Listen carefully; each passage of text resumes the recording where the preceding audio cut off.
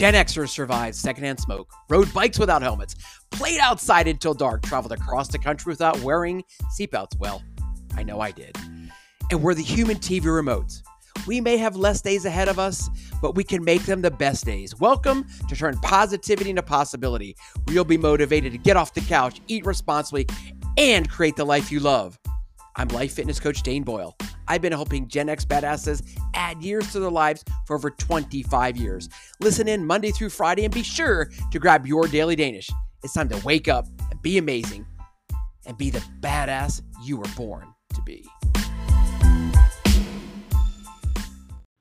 Here's a pretty powerful question. Do you know who you are?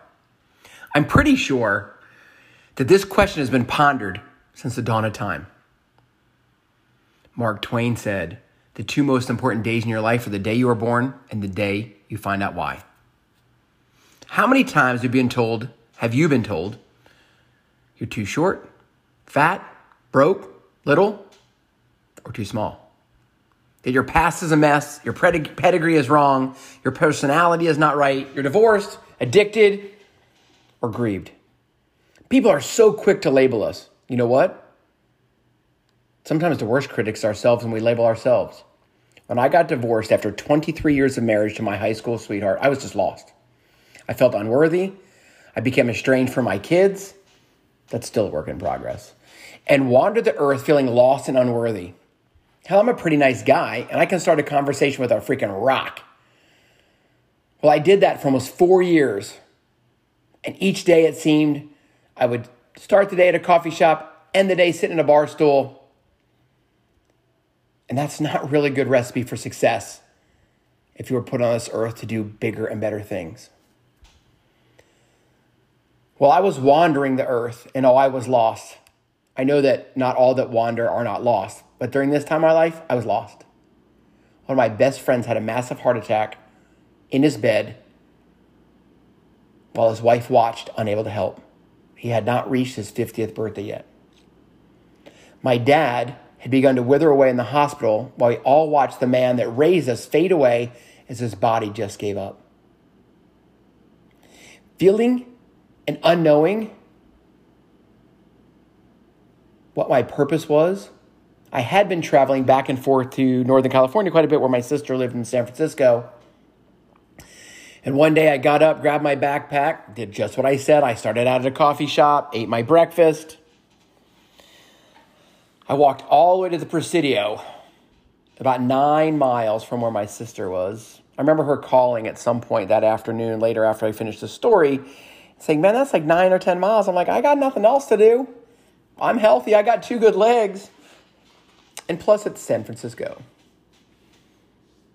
But I went to the National Cemetery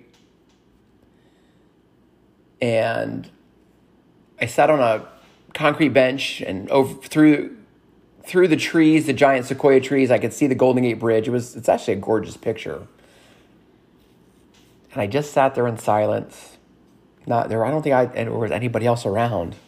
Maybe a squirrel or 10. I don't know how long I sat there, but I know at one moment tears just kind of started to roll down my face. And I knew that the existence I had was not the existence I wanted. So I looked up to the heavens and I asked my buddy to give me some guidance. I asked my dad to give me some guidance. And it may sound weird, but the thing I heard and was told literally was to go be bold and amazing the rest of my life and impact the world by sharing my heart and soul. And it hit me like a ton of bricks. I sat there for a little bit longer. I ruminated on it. Wiped the tears from my eyes, put my backpack on, and began to walk back to my sister's apartment. Now understand, hearing those words didn't say how to live those words. The command was vague, but now at least I had something to hang my hat on to basically said, just be you, listen to your heart, and serve others.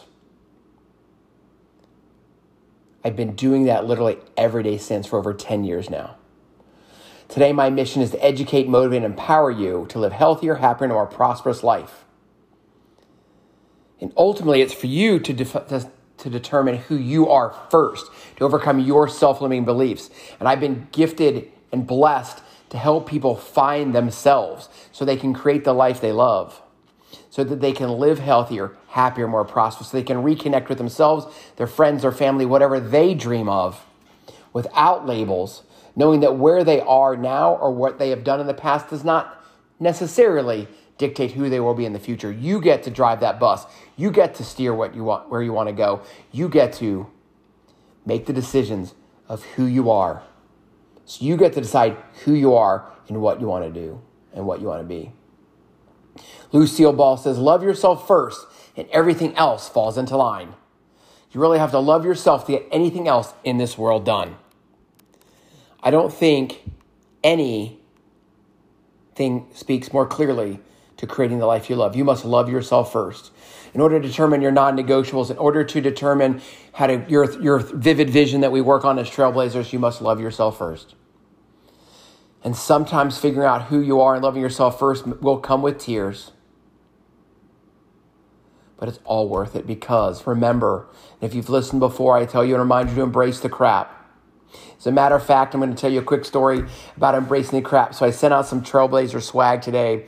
I had packed it up yesterday, and I told my wife, this package looks like crap. I want somebody to want to open the box. I want them to be excited about getting the swag and all that. So she says, don't worry, baby, I'll get it. So she wraps it up. She makes it look so much better. And on the outside of the box, she wrote, embrace the crap. She said, today is your tomorrow. Wake up and be amazing. Never waste a heartbeat. Those are the 4 things I remember on the outside of the box. But the mail carrier that I went to, because I was paying with cash, I know that seems like an oddity today. I just happen to have money in my pocket. Just started to laugh and said, somebody has a sense of humor. So remember, embrace the crap. Because if you remember, Tanya and I bought cow crap, chicken crap, cow crap, all the crap we could to put in the roses. And in the spring, they bloomed. And you, my friends, are completely worthy of joy and happiness and knowing who you are and why you were put on this earth. Turn positivity into possibility and go be amazing. If you're hearing this message, you have just finished an entire episode of Turn Positivity into Possibility. And for that, I want to say thank you from the bottom of mi corazón, from the bottom of my heart. I hope you enjoyed this episode. And if you did, please leave a review on your favorite podcast platform. Please share this episode with 3 Gen X badasses in your life. Hey, let's connect on Instagram at Dane Boyle Coaching. One last thing before I say adios. Be sure to tell those you love them and never assume they know. Go.